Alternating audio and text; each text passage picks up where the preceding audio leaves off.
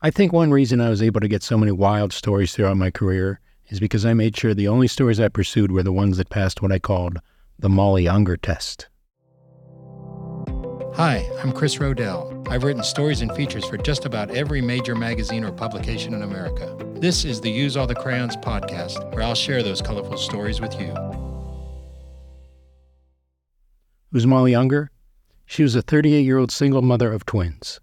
I saw her story in the Indianapolis Star back in the mid-1900s. That was back when I was subscribing to a dozen newspapers from around the country, looking for only the very wildest, zaniest, true-life human interest features for National Enquirer, at the time the most notorious newspaper in America. I was a feature writer and thought I had a pretty good grasp of what earned precious news space in the Enquirer. That was before I heard the story of Mollie Unger. She was a single mom of twins. Enquirer readers loved single moms of twins.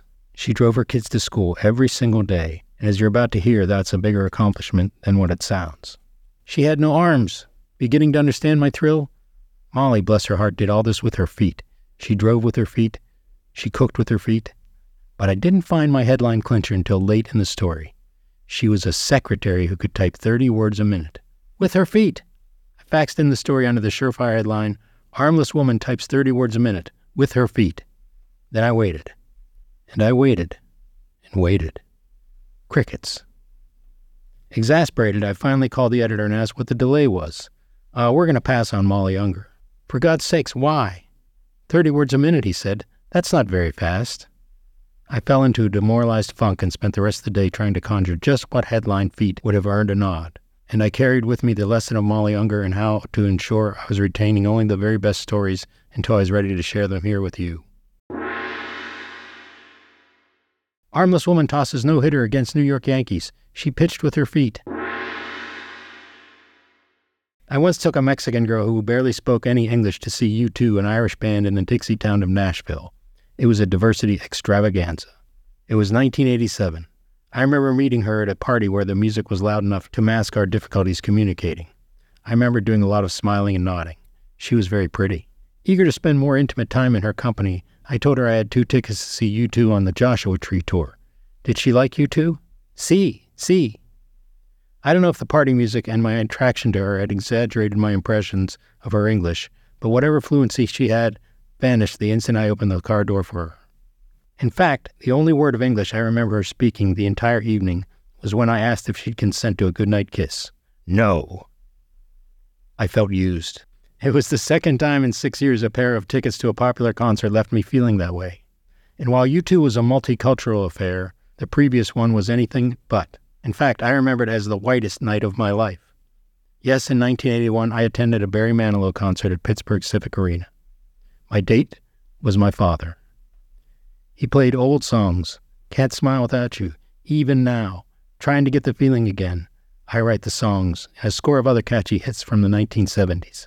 And yes, I love them all. My musical bona fides are unimpeachable.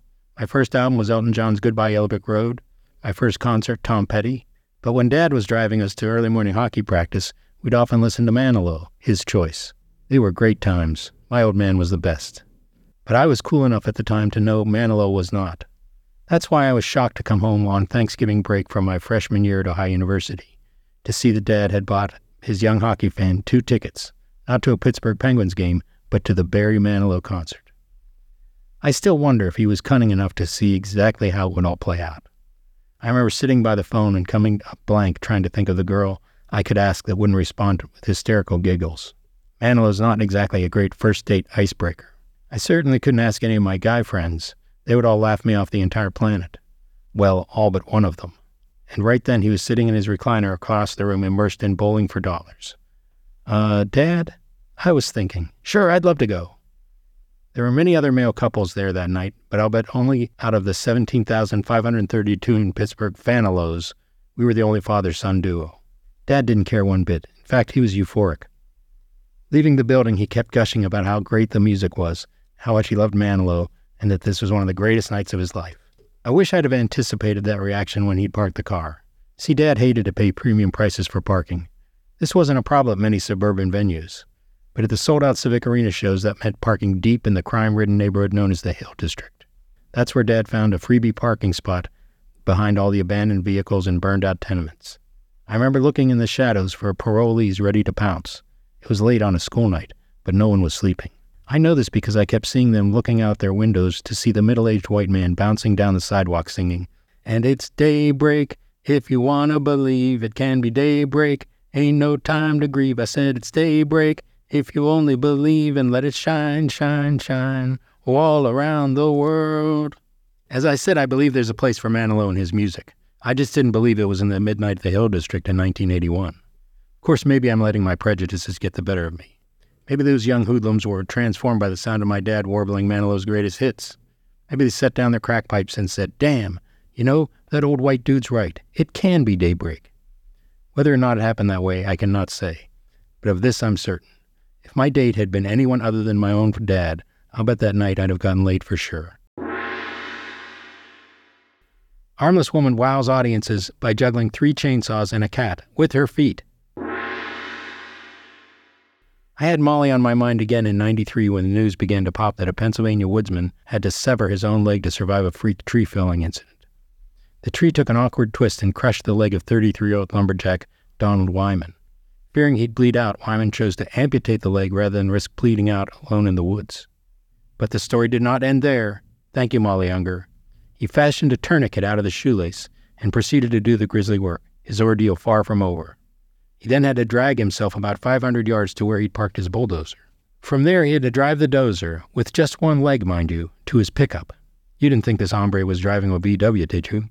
Then it was 7 miles to the ER. It was a remarkable feat, coming as it did from a man with just 1 foot.